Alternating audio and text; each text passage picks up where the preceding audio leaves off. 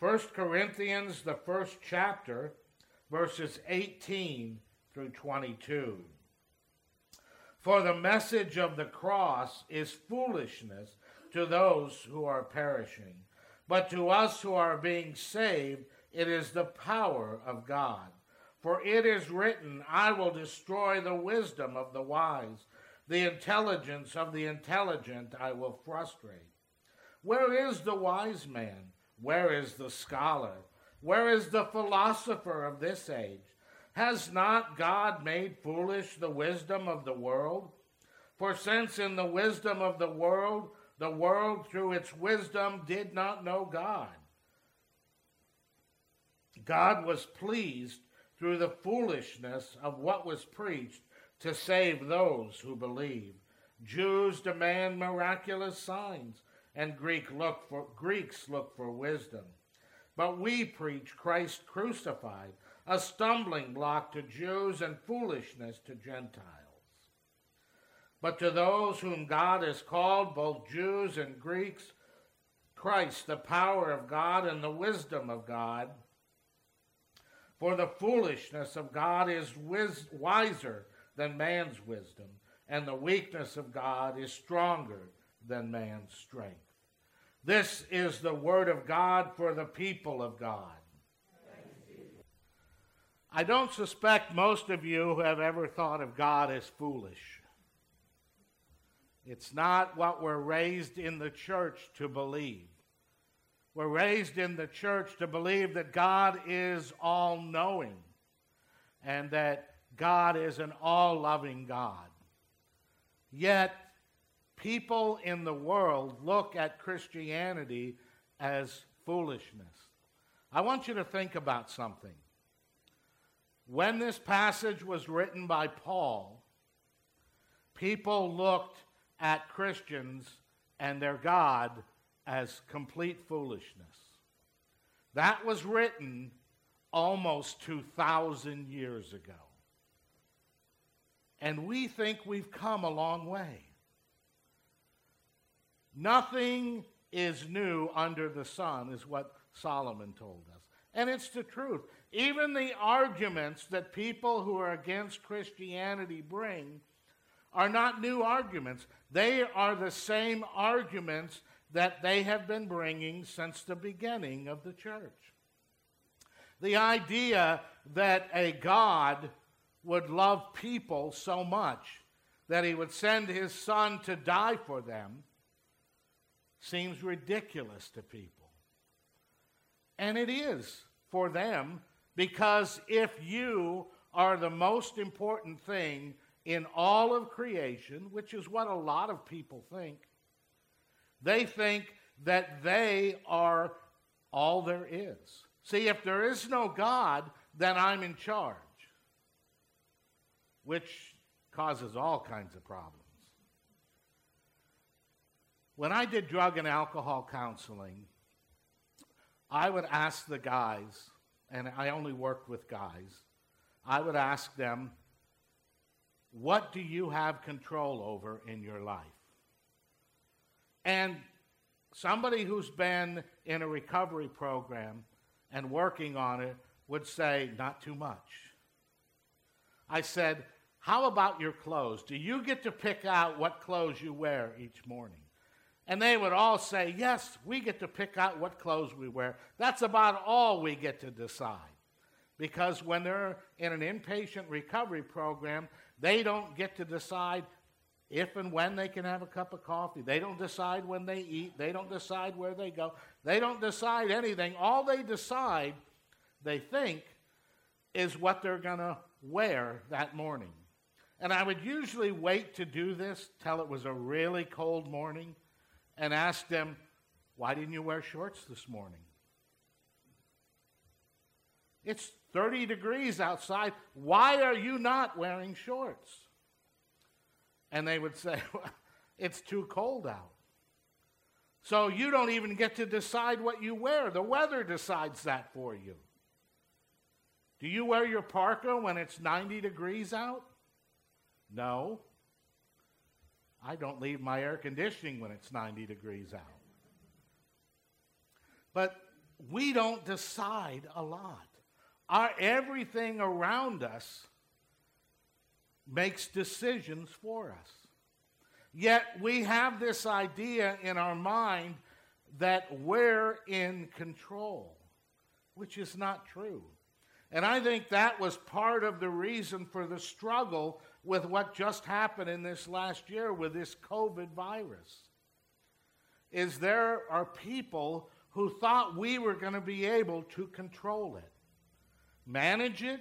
Yeah, I think we could manage it and keep it from getting too much and overwhelming everything all at once. And I think that was a good thing to do. But the idea that we're going to be able to control or stop this virus is ridiculous. I even heard of one young person who said to their parents, if people would just wear their mask, we could get rid of this virus. And thankfully, the parents said to them, no, we can't.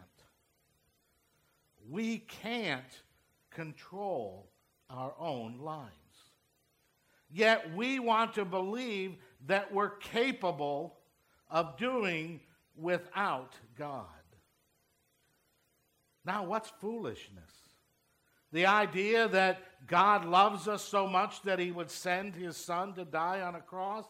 Or is it foolishness to believe that we're capable of doing anything by ourselves?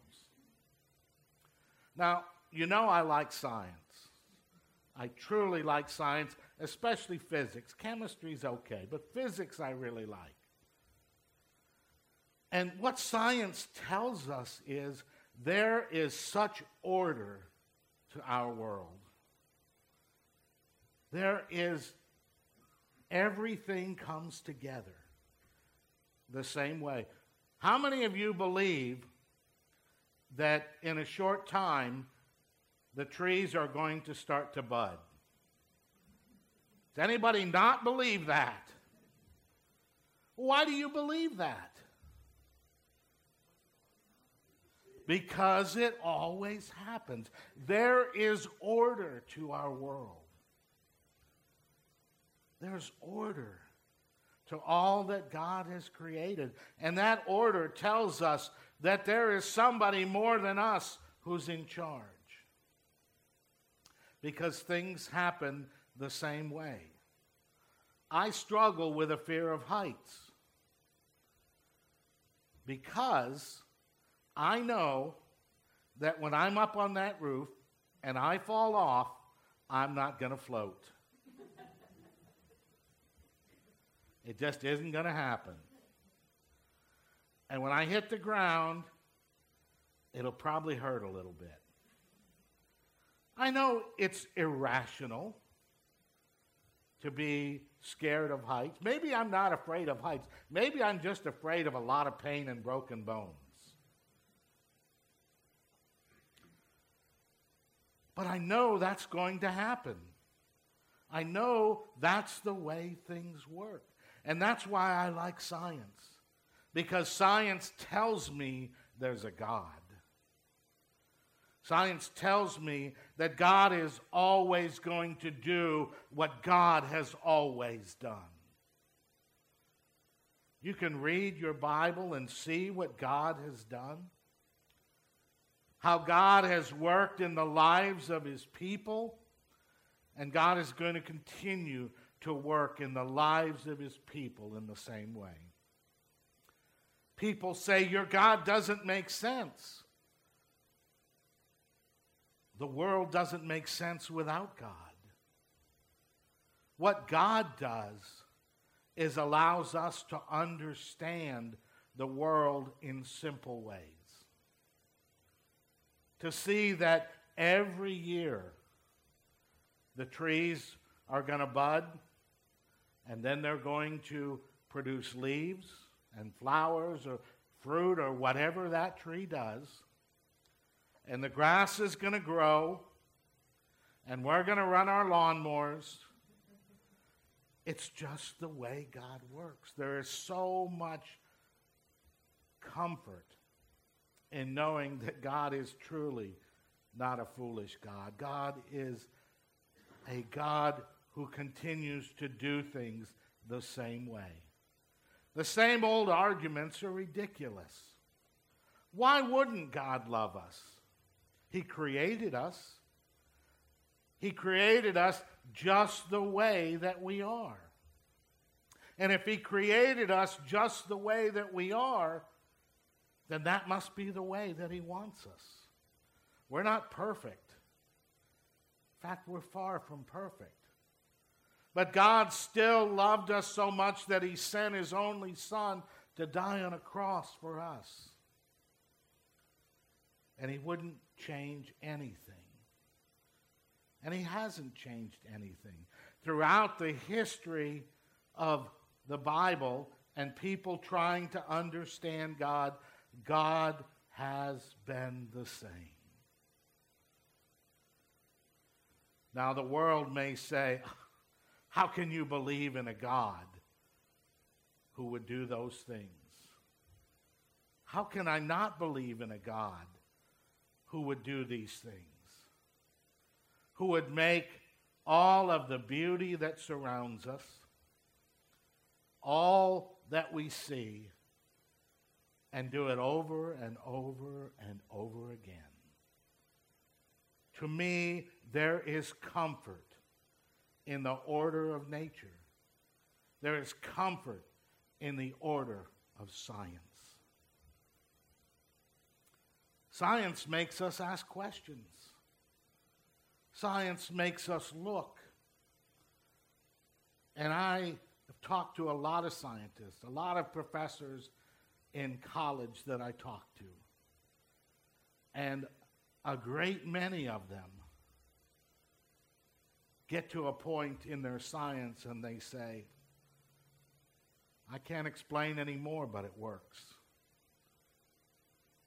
When I was studying nuclear power in the military, we would draw a little box on our desk and then make a little circle in the middle of it, color the circle, and this is what we did while we were supposed to be listening. But our teachers would tell us something about science and about physics. And, okay, one of my favorite ones was if like charged particles repel each other, which is what we call a law of nature. It happens all the time. Then how does an atom stay together? Because all of the particles in the center of an atom are all positively charged. Why aren't all atoms blowing apart? Why isn't everything blowing apart? Why do we have any order? And you know what science has decided?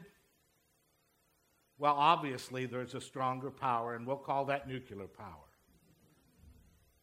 I believe that was my button. Doesn't make any sense. You can't just make something up and say, well, we don't understand it, so we'll just call it something else and say it must be there. I believe. That's science. That's God. That's order. Our God is a God of order. And our God is going to deal with us the way He's always dealt with people. He's going to forgive us, and He's going to welcome us back into His arms. All we have to do is ask. Maybe the world looks at that and says, oh, how foolish. I look at that and say, oh, how amazing. What a wonderful God we have. Amen.